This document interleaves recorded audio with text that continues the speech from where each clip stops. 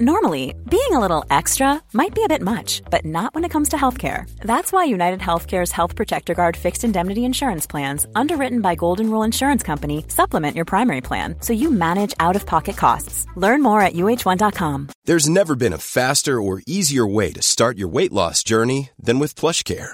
PlushCare accepts most insurance plans and gives you online access to board-certified physicians who can prescribe FDA-approved weight loss medications like Wegovy and Zepbound for those who qualify. Take charge of your health and speak with a board-certified physician about a weight loss plan that's right for you. Get started today at plushcare.com/weight loss. That's plushcare.com/weight loss. plushcare.com/weight loss. Hi, this is Marion Bartoli. I'm Mats Wilander. This is Mary Carillo. I'm Stan Wawrinka. I'm Leighton Hewitt. I'm Andy Murray. And you're listening to the Tennis Podcast.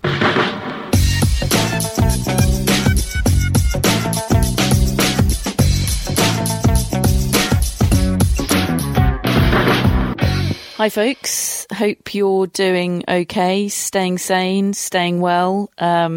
This is our third tennis podcast of this week. We think it is the first time we've ever released 3 tennis podcasts outside of tournament time, which is pretty good going given there's not a tennis tournament in sight at the moment. So we're doing our best to keep you entertained, to keep you abreast of all the breaking news in the tennis world at the moment, of which there is quite a lot, courtesy of Roger Federer et al. We'll be back with more podcasts next week.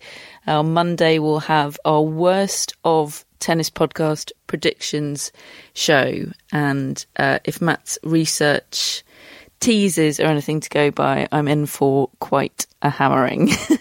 But that's for Monday. For today, we've got the entirety of the Pam Shriver interview.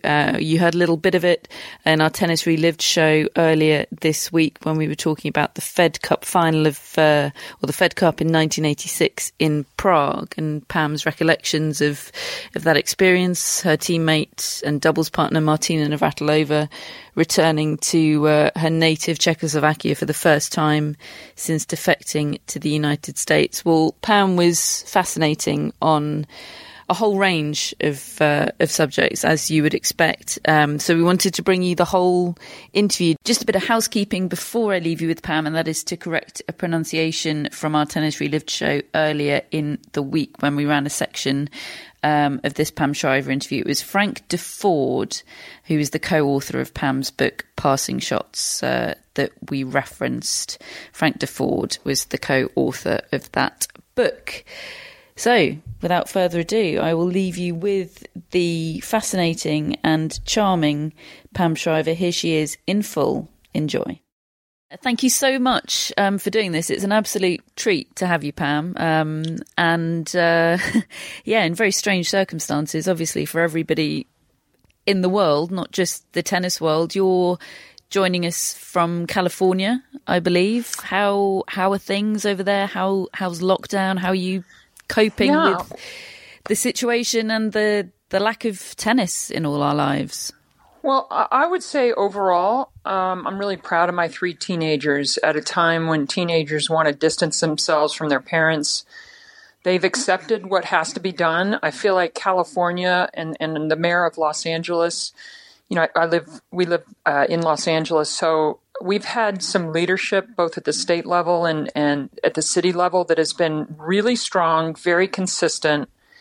And I think that's one of the reasons why our part of the United States has actually done much better than expected. And I'm pleased that the generation who the order to stay at home is really counterintuitive to what they want. But there's been a lot of acceptance. And I can tell you, as a homeowner, 16 years ago, bought a property with a private tennis court.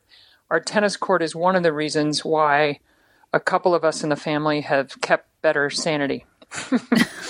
How much are you missing professional tennis right now? Well, you know, I missed Indian Wells because it would have been an easy drive. I missed that one the most. I will tell you, because of the busyness of my home life, regardless of a pandemic or even if I'm just driving my 3 kids around and the level of detail that I would follow the tour from week to week is not as detailed as it would be, say, like when I worked for ESPN at Melbourne and maybe the weeks leading up to Melbourne, so that I knew, what was going on in the lead-up tournament. So for me personally, I haven't missed it that much, but we haven't yet gone past one of the tournaments I think would impact us the most, which would be, say, for me, Roland Garros and then Wimbledon. I mean, I thought the tennis world did a great job of leading. I mean, it was a tough call for Indian Wells. I remember that Sunday night when it was called. It took everybody a little bit by surprise, but it just started the domino effect of what this virus and the effects on the world sports. It just started a series of closures around the world. Yeah, it's starting to look like a very prescient call, isn't it, by that tournament? Looking at your social media, you look like you've taken the opportunity during lockdown to have the most neatly and cleanly arranged trophy shelf in all of sport, I reckon, Pam. Yeah, well, one of my first, during lockdown, one of the first things I was thinking, well, what little things can I post? What content would be interesting? And I thought, all right, well, my mantle for tennis fans would be interesting to see the major championship doubles trophies, most of which I won with Martina. There was a U.S. Open with Natasha Zverev, and there was some Fed Cup stuff. There was recognition of our Grand Slam doubles year, as well as the year I got the finals of the U.S. Open in singles at 16. So I thought it was kind of a fun tour. And I guess most of the stuff I posted, that one had the most views. And I think it just shows you how much people want to see one way or another or touch in any way major tennis.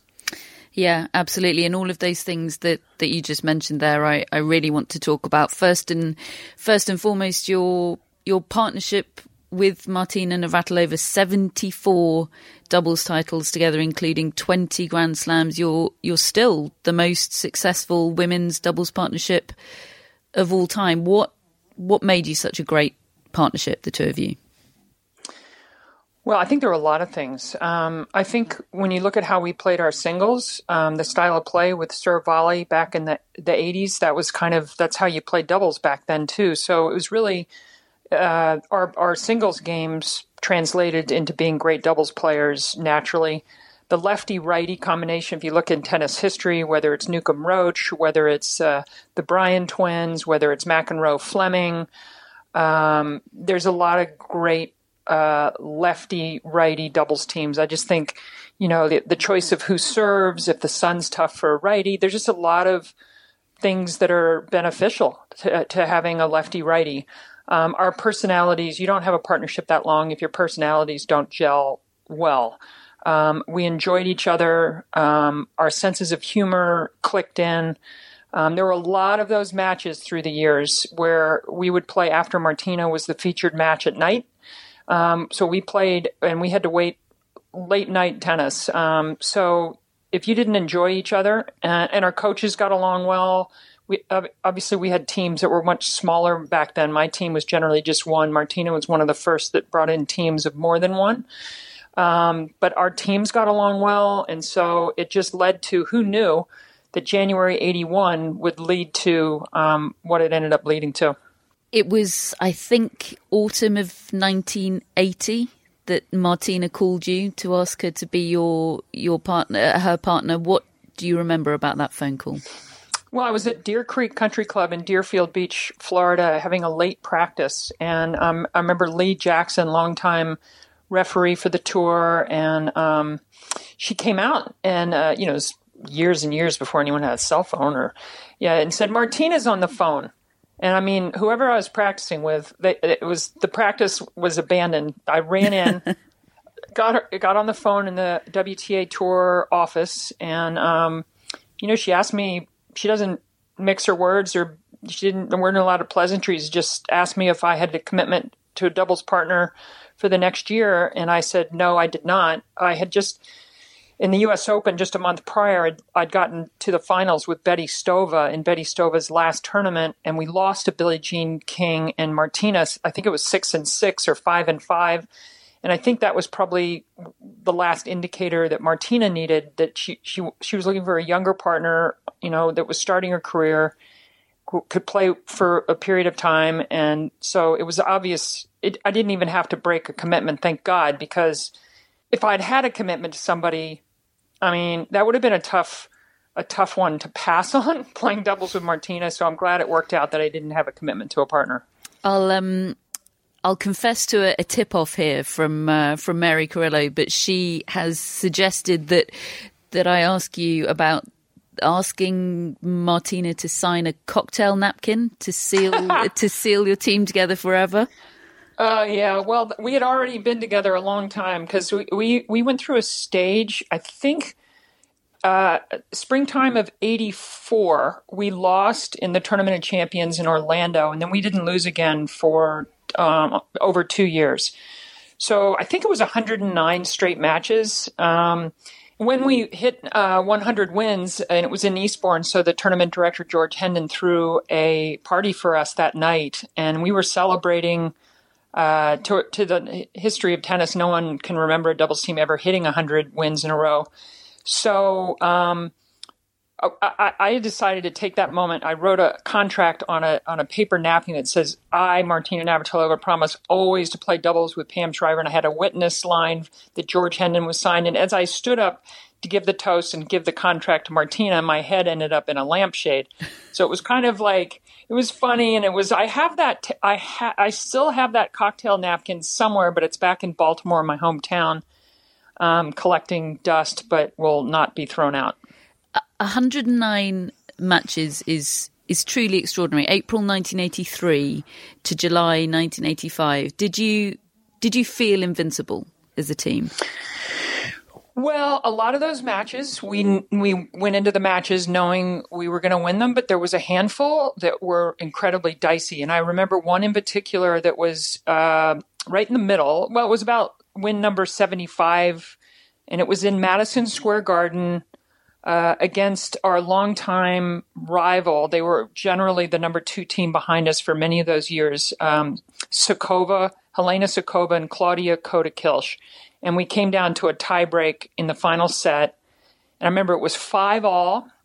It was late in the tiebreak. And whenever I was returning, and Martina just said, return it low, and I'm going to go. And I'm like, yes, ma'am. You want it. That was great. It was like a plan. Now, of course, then you still have to execute it. But I remember as soon as I hit the return, I'm like, that's going to be a low. It was a good return. She timed her poach perfectly, put it away, and then we won the next point on serve.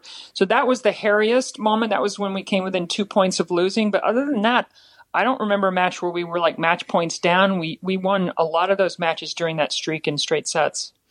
I just watched today the speeches that both you and Martina gave when you were inducted into the Tennis Hall of Fame. And Martina alluded very tantalizingly to some of the chats that you guys had at changeovers, but she didn't give too much detail. Can you share something of what those chats were like at change events? I went into the International Tennis Hall of Fame with Mats Wilander.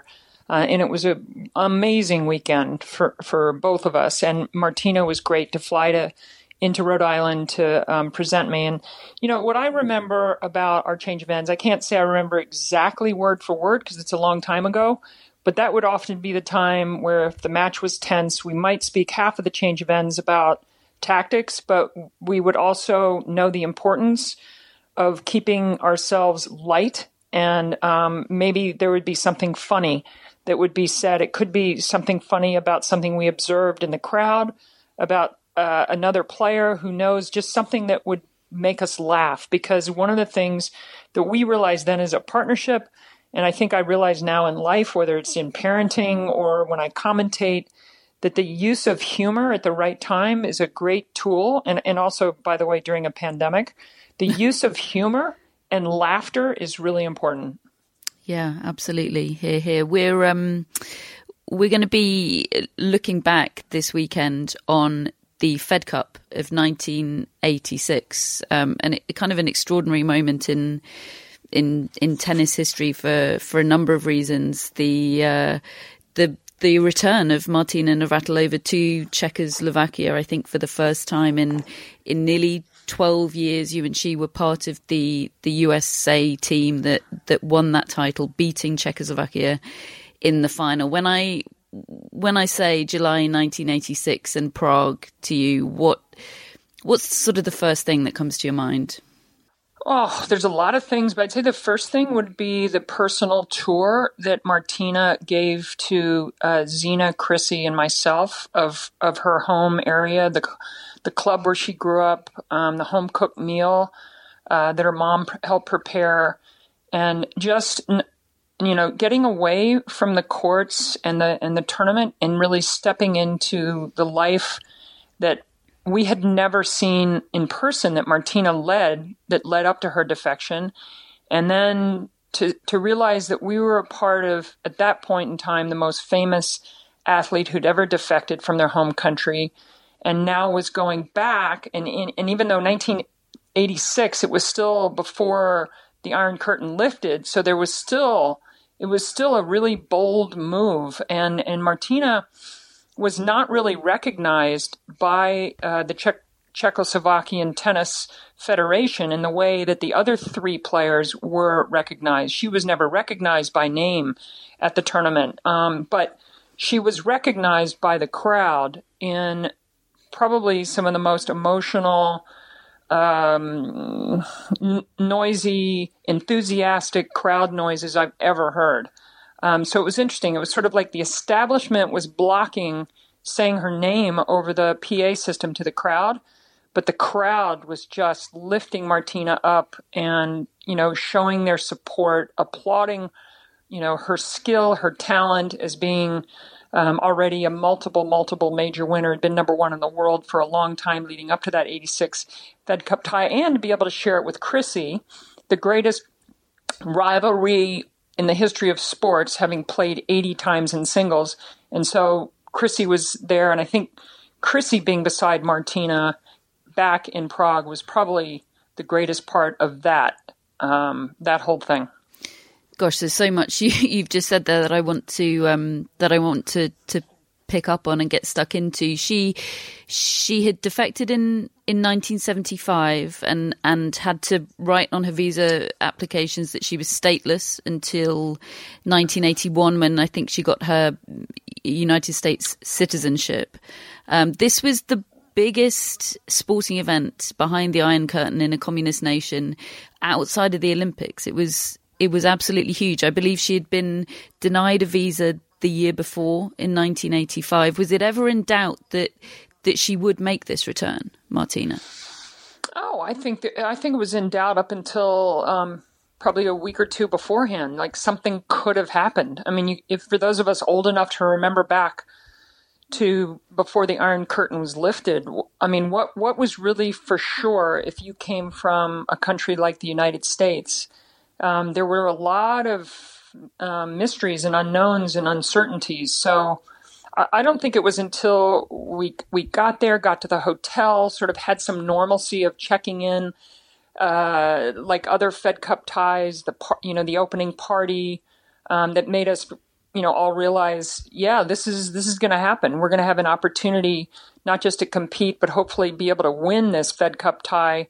And obviously, anything we did that week was really had Martina in mind. It was really in her honor. We were celebrating her as a player, as a champion, her bravery, coming back to her homeland, her being able to see her family again in her homeland. I mean, there were so many emotional moments, friends from childhood. It was crazy. I mean, I wish we had iPhones back then and could have recorded more of those behind the scenes moments the way you can now. Can you remember the flight over? Can you remember what Martina was like on the flight over? Well, I was playing only doubles there. I wasn't going to play singles. And it was played the week after. I know we spoke earlier in our chat about the International Tennis Hall of Fame. So they had a grass court tournament that was a WTA. It was the New England stop of the WTA tour at Newport. So I always wanted to play any tournament on grass.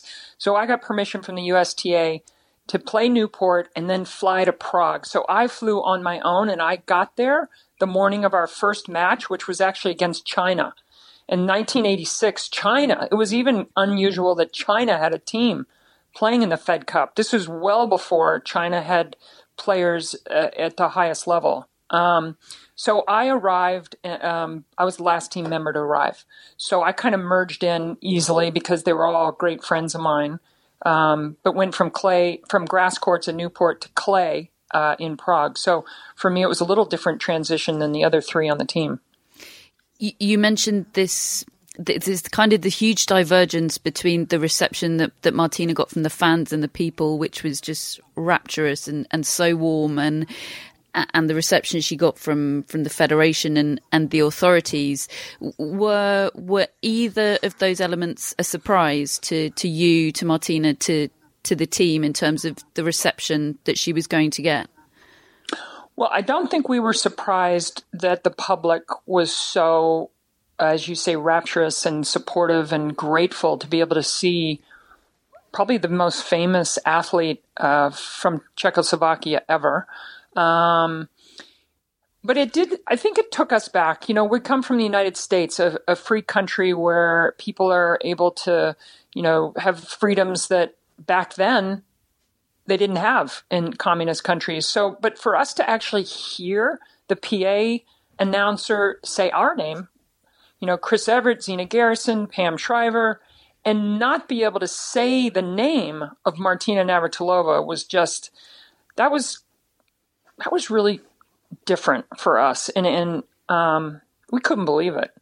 And I'm not sure there was any heads up. I just think it was like, all of a sudden we were like, wait, Martina's known as the player from the United States? That's just crazy. And you can't imagine now in this day and age, but that's what it was back then. How on earth did you focus on the tennis when all of that was going on? Not just obviously Martina herself, but you, the whole team.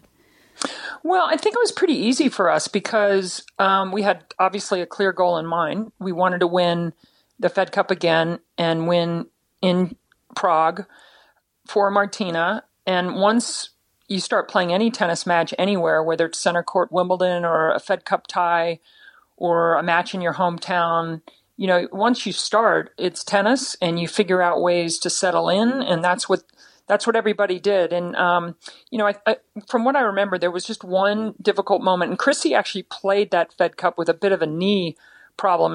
And Chrissy and Martina were two of the healthiest, most great champions with longevity, and they hardly had injuries. But Chrissy had a bit of a knee tendonitis. I remember she struggled in the match against Raffaella Reggi, I think losing it. So we did have one doubles match where we were at 1-1. But for the most part, we were just too good for everybody, even against Czechoslovakia in the final. So once we got into warm up and first ball, we settled in. When I think of Martina as a tennis player and watching back some of her matches, she was such a machine on the court at her peak. She just played with such purpose. Seeing her play on clay, just being so committed to coming in and playing aggressively. But she's quite an emotional character off the court, isn't she? What was she like emotions wise that week, and what effect did that have on you? Well, from what I recall, it was one of the greatest jobs she ever did at managing her emotions. But Martina had been through a lot of learning to do that. Okay, so this is 1986. It's 8 years after she won her first major at Wimbledon at 78 over Chrissy.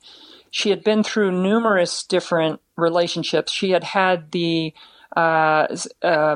reporter sort of out her before she tried to get ahead of it, and she knew she had to come out as a lesbian, and that was in 1981. She had to sort of live through that. She had to live through the defection, getting her citizenship, a lot of her Wimbledon championships, because we all stayed in the village. I remember sometimes there was tumultuous things going on in her life, and she was still able to step out on center court and play great finals, even with personal storms going on around her.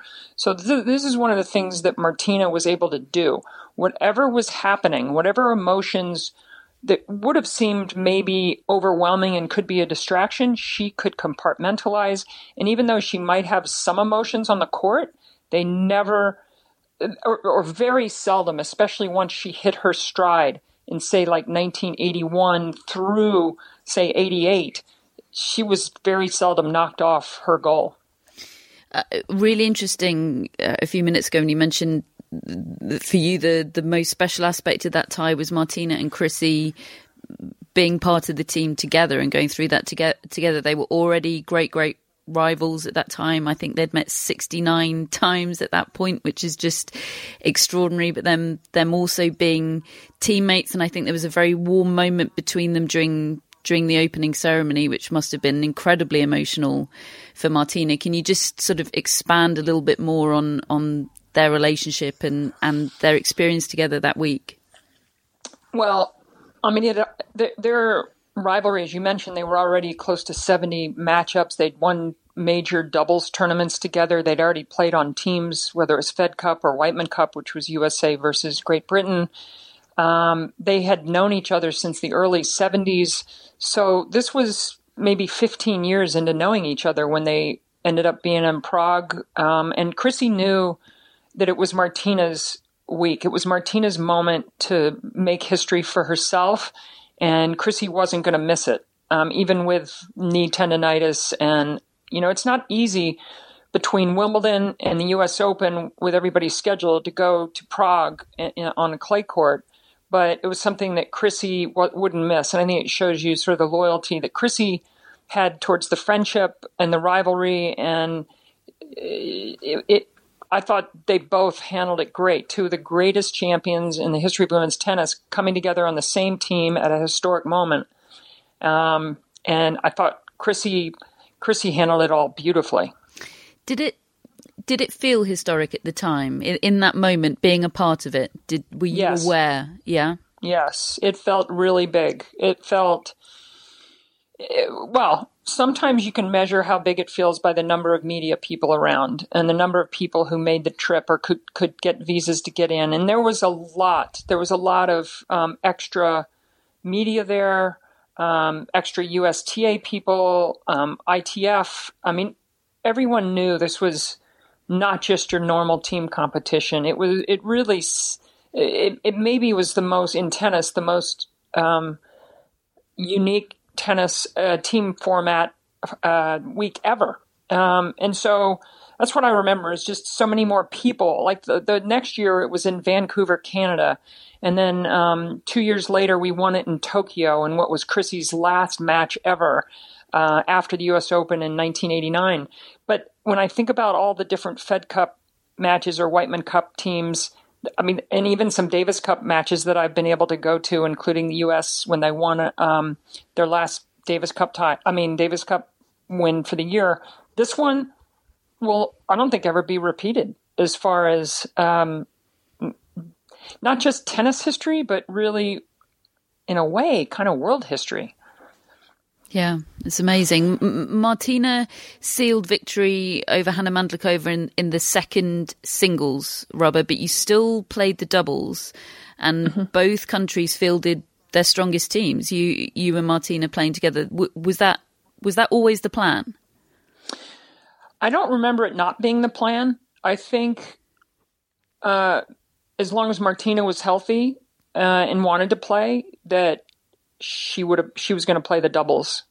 And I think probably Martina wouldn't have minded winning 3-0, and it was probably a better chance than if Zina and I played the doubles.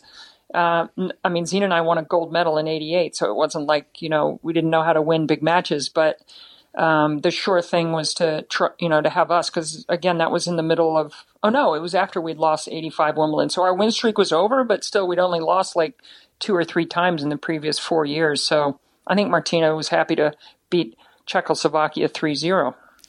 What were the celebrations like that evening? Well, they were pretty special because it was Martina's family, friends, coaches, people she'd known from when she grew up. Obviously all the regular ITF officials, USTA officials, players. It was pretty good. Once again, though, because the establishment, what I don't remember in detail enough is to know who actually ran the celebration dinner, whether it was the ITF, so they would have maybe recognized Martina in a different way, or did the ITF need to be considerate and understand where the Czechoslovakian government was in hosting somebody who had defected was a big deal, much less, it's sort of like meeting halfway, didn't make them recognize her by name. I don't know what went on behind the scenes to sort of establish that kind of thing, but I'm sure there was probably a little bit of diplomacy going into it. Obviously, the Fed Cup finals, the new format of the Fed Cup finals were due to be taking place, right now, in Budapest this week. Kind of a return to, albeit not on the scale in terms of number of countries. I think there were 40 countries playing in Prague in 1986, but a return to something more like the format that was played back then. What are your feelings about that new format with that in mind? Well, I thought there were some great years of the format that we played under in the 70s and 80s, which is one city, one country would host many, many countries. I think, obviously, when I think back to some of the ties that, like the Davis Cup has always known up until this year, and then Fed Cup has known for the last, 15, 20 years, which is two countries play, and there's always a partisan crowd. That leads to a lot of excitement. But I feel like if it's the right city and country selected and they celebrate tennis, and this is, I want to say this is back in the day when people could travel from their home countries to go cheer on the teams, at a city like Vancouver back when I played. I mean, Vancouver hosted an amazing Fed Cup the year after Prague. Prague, it was packed. Not one, I don't remember a seat being vacant in any of the matches, especially that, Czechoslovakia could play. So I think it's possible to have incredibly successful Fed Cup weeks with multiple countries in one city. No doubt. Ready to pop the question? The jewelers at BlueNile.com have got sparkle down to a science with beautiful lab-grown diamonds worthy of your most brilliant moments. Their lab-grown diamonds are independently graded and guaranteed identical to natural diamonds, and they're ready to ship to your door. Go to BlueNile.com and use promo code LISTEN to get $50 off your purchase of $500 or more. That's code LISTEN at BlueNile.com for $50 off. BlueNile.com, code LISTEN. Hey there, it's Michelle Norris. I'm host of a podcast called Your Mama's Kitchen. When I travel, I'm usually looking for a way to find a taste of home when I'm not at home. And one of the things I love to do when I am at home is entertain. And Airbnb allows me to do that. When I was in California recently, I rented a house that had a great kitchen. And when we were sitting around the table, we were all thinking, we're in someone else's house. Someone could be in all of our homes as well. If you have a home, but you're not always at home, you have an Airbnb. Your home might be worth more than you think. Find out how much at airbnb.com/host. Hello, Tennis Podcast listeners. David here. Now, you might know that I love a bit of cooking, and I think I'm quite good at it. But if I'm honest, even I get fed up trying to work out what to do every night. That's where Home Chef comes in. Being able to put together a delicious meal without the long prep and the cook times, well, that's pretty cool. Home Chef provides fresh ingredients and chef-designed recipes conveniently delivered to your doorstep to simplify your cooking experience. They have over 30 options a week and serve a variety of dietary needs, so you don't have to worry about what to make ahead of time. Not only is it convenient, but it's economical too. Home Chef customers save an average of $86 per month on groceries. Now, for a limited time, Home Chef is offering Tennis Podcast listeners 18 free meals plus free dessert for life and, of course, free shipping on your very first box. Go to homechef.com/tennis. That's homechef.com/tennis for 18 free meals and free dessert for life. You heard it right. Just a couple of other points I wanted to pick your brains about. You mentioned your Olympic doubles gold with Zina Garrison in Seoul in 1988, which was the year that tennis, of course, returned to the Olympics. We get asked all the time, and when we have interviewees on, particularly obviously an Olympic year as this was supposed to be, about tennis in the Olympics and where it sits within the sport and within the Olympic movement. Is it the pinnacle of the sport, etc., etc.? All of those questions. Where does that Olympic gold for you sit among your achievements in your mind? I'd say top three. I'd say the first major win with Martina, 81 Wimbledon. My U.S. Open singles when I was 16, playing in just my second major, losing to Chris, beating Martina in the semis, losing to Chrissy. And then the third one, I'd have to say, would be winning the gold with Zina. And sometimes they're all three on the same, they're all three on the same pedestal because, the Olympics, that was no sure thing. Zina and I hadn't played that much together. We'd known each other a long time. But that was a final match against, now they were the Czech Republic, I believe, and it was Sukova and Novotná. And this match was I think it was 9-7 in the third, and we won it on our seventh or eighth match point. Zina served it out, but it was do sad. And it was one of those games where you just have to figure out how two of you can keep breathing. Because we just kept having gold medal point after gold medal point after gold medal point, and we couldn't close it out. And finally we did. And I still have pictures of that win in my house. And Zina and I still, when we see each other, we reminisce about that special time. Is the gold medal on your trophy now very clean trophy shelf? I actually donated it back 2 years after I won it in 1990 when a good friend of mine, Joe Coleman, who was an executive in charge of Philip Morris, helped start women's tennis and the whole women's tennis tour. I gave it to the International Tennis Hall of Fame in his honor the year he was being inducted, because I really felt a gold medal in the modern times. Obviously, tennis had been played in the Olympics back, prior to whatever it was, 1940. But this was the first gold medal, unless, Graf had hers. And I'm trying to think on the men's side, was it Metier won the gold? Anyway, so I just felt it was the right thing to do, be able to have it on display at a place where a lot of people could see it, versus I didn't have kids back then. I didn't, I was just on my own. So it seemed like the right thing. So I don't have it.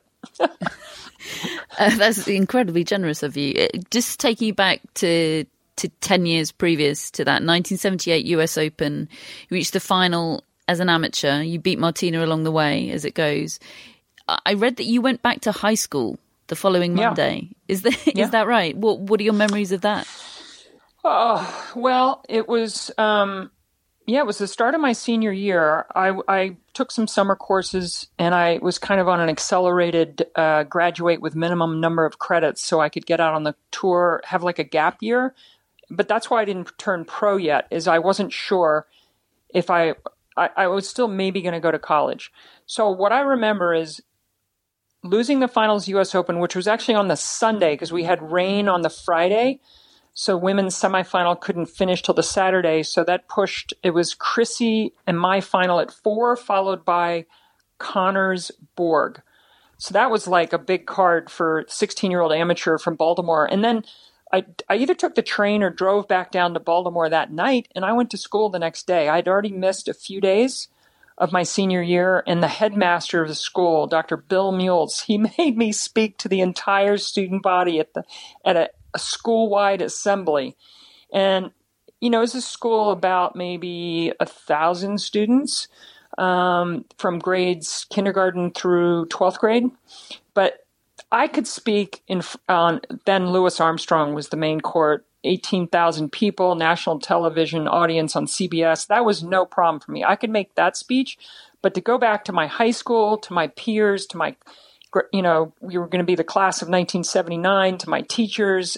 that was a tough one. I remember being embarrassed, but I got through it. How much did life change for you afterwards? Were you able to go back to being a normal high school kid, or was everything completely different? Yeah, it was a bit of both. I mean, it was pretty interesting because this was well before, obviously, social media. Things were very different. It was here's some things that happened to me with the media. My mom and dad both said, okay, you're back, you go into school, there's no more media, you have to go back to being, get back to your school routine.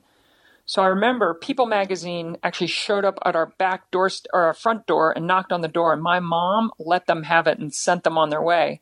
And then I remember like a couple of days after the US Open final, I actually had a black Camaro driving up the school, and this wasn't your normal like school car. So, and the guy rolled down the window and he said, "Excuse me, do you know where I can find Pam Shriver?" And I'm looking at the guy thinking, this is Pam Shriver. So he was like from the National Enquirer asking for an interview. And I'm like, I think I answered 2 questions. And I said, my mom, I'm going to get in big trouble. I can't talk to you. But anyway, I went to my senior prom. I did the senior skits. I went to graduation. I only played like 4 or 5 tournaments my senior year, and I didn't do very well. It was a combination of, not being a normal pro player, but also having the expectations of being a US Open finalist. I was like 10 or 11 in the world. So I went through a terrible 12 months after I got to that final, hardly won matches. So I can kind of relate the last few years when so many women had done well in a major, either won them or got to a final, and then really couldn't back it up. I get it. What perspective does that experience give you on young players breaking through at a precociously young age and rising to prominence? Obviously, we've had this extraordinary example in the last year of Coco Gauff doing that, and there's actually been an interesting interview with her come out today in Behind the Racket talking about some of the struggles she's had. You've had an experience like that so few people have. What perspective does that give you on it all? Well, I think the biggest difference on the plus side for Coco is that she's a total pro right now. I know she's still limited somewhat, and well, everybody's limited. Can't play any tournaments. But let's say back before the pandemic, it was a little bit of a discussion like, is the age eligibility rule a good thing or a bad thing? But basically, she is behaving as if, and she is a pro. She's collecting prize money, endorsements, she's training, she's got a full team. That was really different back in my situation where I went back into a high school where I wasn't taking it online. I was going to, regular school. I probably maybe had half the practice time as I would have leading into the US Open. But I still felt when I did go out to play, I felt just tons of pressure to reproduce or play the same I did that US Open final. And I just wasn't, I really wasn't prepared. Both prepared from a training standpoint. I wasn't prepared emotionally to back it up. And it took 18 months before I was comfortable again.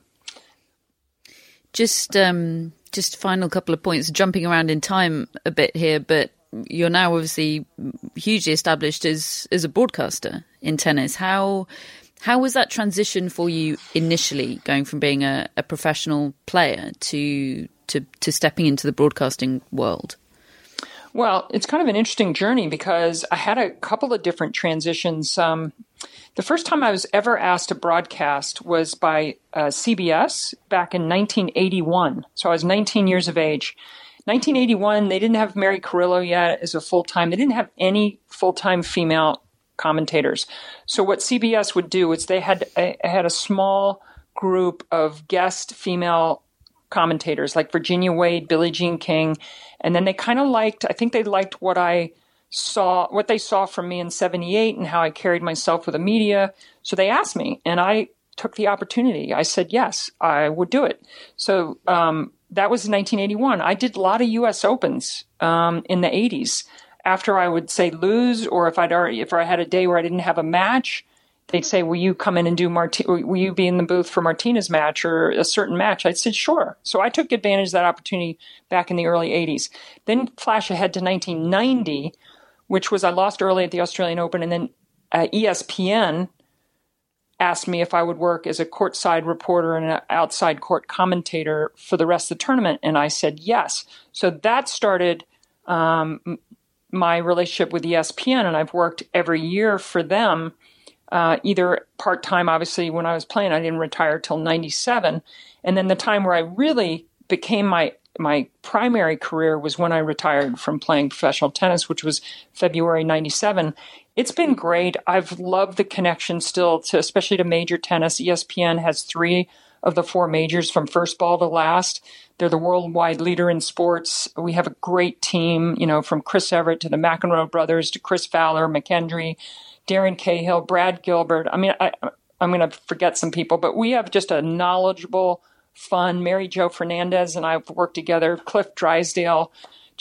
We have an amazing group of people at ESPN, and obviously we're all longing to get back together like everybody else.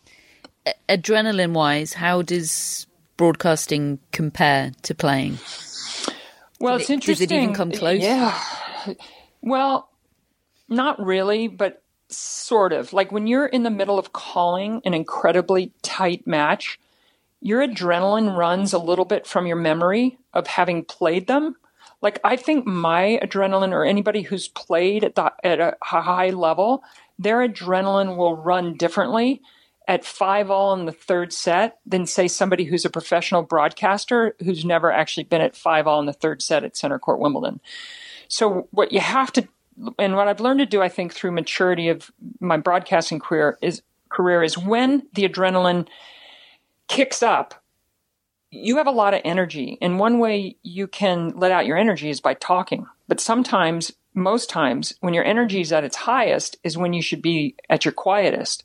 So you have to be it's counterintuitive, but you have to be really disciplined and measured and maybe find a different way of letting out the energy. Like sometimes I'll stand up in the booth. There's been times where Chrissy and I have worked together on a match. I remember at US Open with Taylor Townsend at 6-all in the final set. We held hands through the tiebreak. It was a combination of just like a place to have we were squeezing our hands, partially so we just didn't start talking when we had so much adrenaline and interest and excitement in this match that we were watching. So I don't know. It's fun to see tennis history written, whether you're playing in it or whether you to be able to see the history that's been written in the last 10 years in tennis has been extraordinary. So interesting. Look, none of us are experts on the current situation that we're seeing. Everybody's in totally uncharted waters and seeing it unfold before our eyes. But how optimistic do you feel about seeing tennis again this year? Well, there's been times where I'm thinking, how can it? Because we have a global sport with people coming from all parts of the world.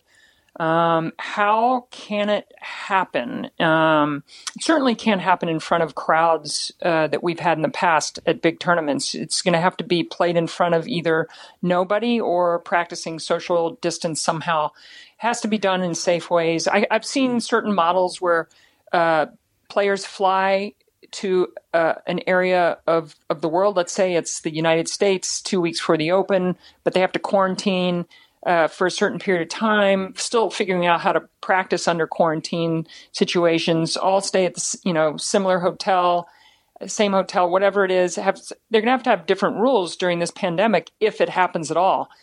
There is a chance, just like the way major colleges and universities are saying, we can't safely bring students back to a campus, have them dine together, room together, dormitories, classrooms. We can't do this from people because universities have people come from all over the globe.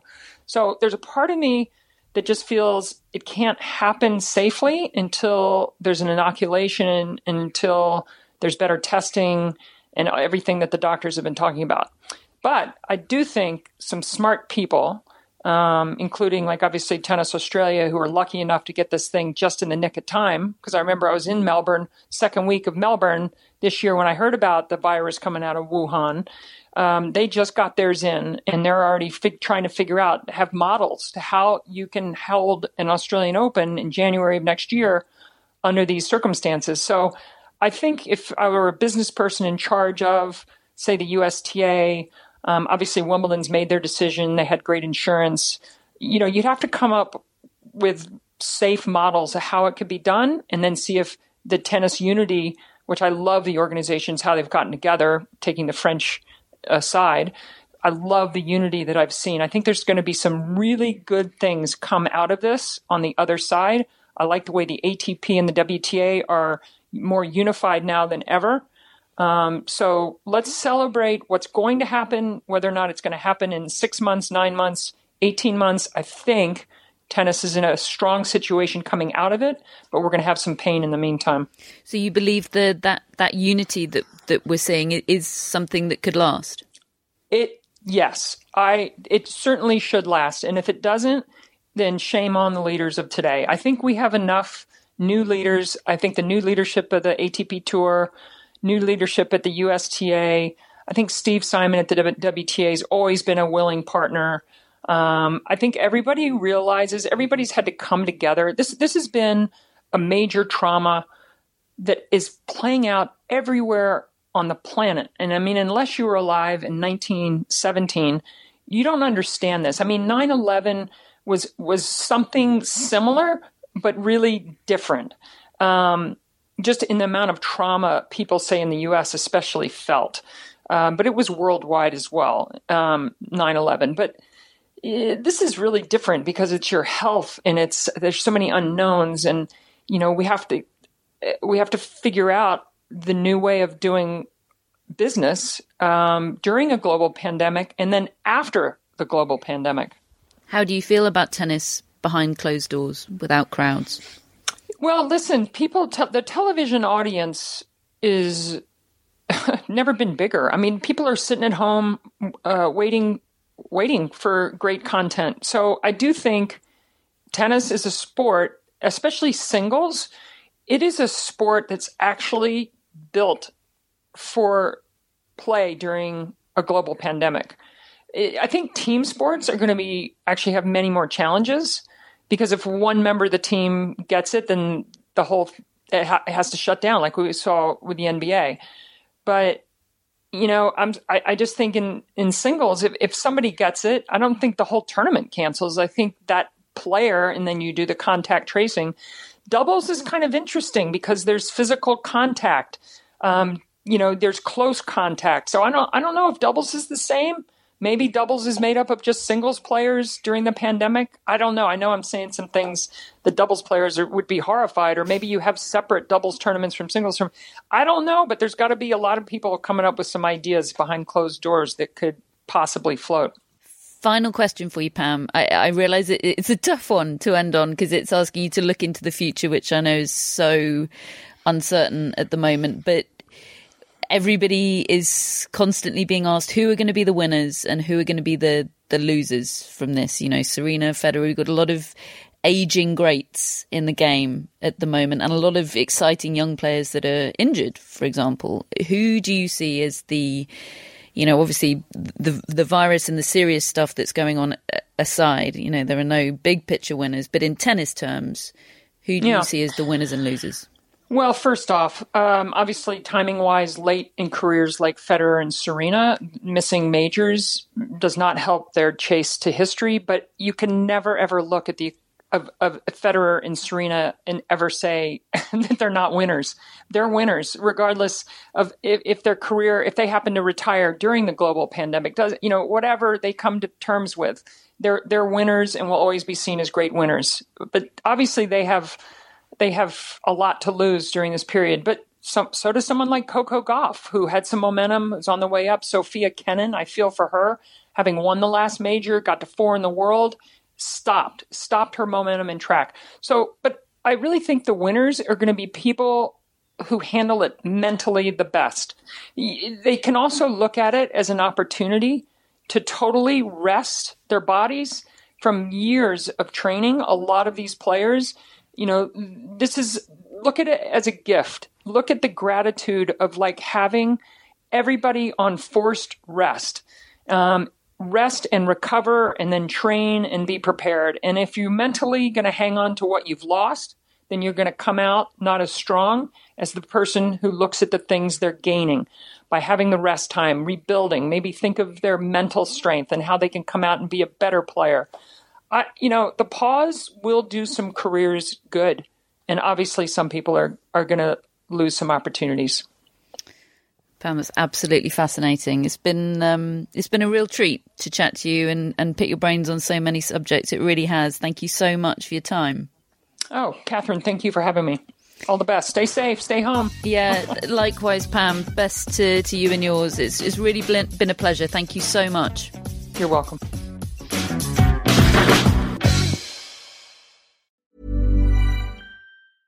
Cool fact, a crocodile can't stick out its tongue. Also, you can get health insurance for a month or just under a year in some states. United Healthcare short-term insurance plans, underwritten by Golden Rule Insurance Company, offer flexible, budget-friendly coverage for you. Learn more at uh1.com. Mom deserves the best, and there's no better place to shop for Mother's Day than Whole Foods Market. They're your destination for unbeatable savings, from premium gifts to show-stopping flowers and irresistible desserts. Start by saving 33% with Prime on all body care and candles. Then get a 15-stem bunch of tulips for just $9.99 each with Prime. Round out Mom's menu with festive rosé, irresistible berry chantilly cake, and more special treats. Come celebrate Mother's Day at Whole Foods Market.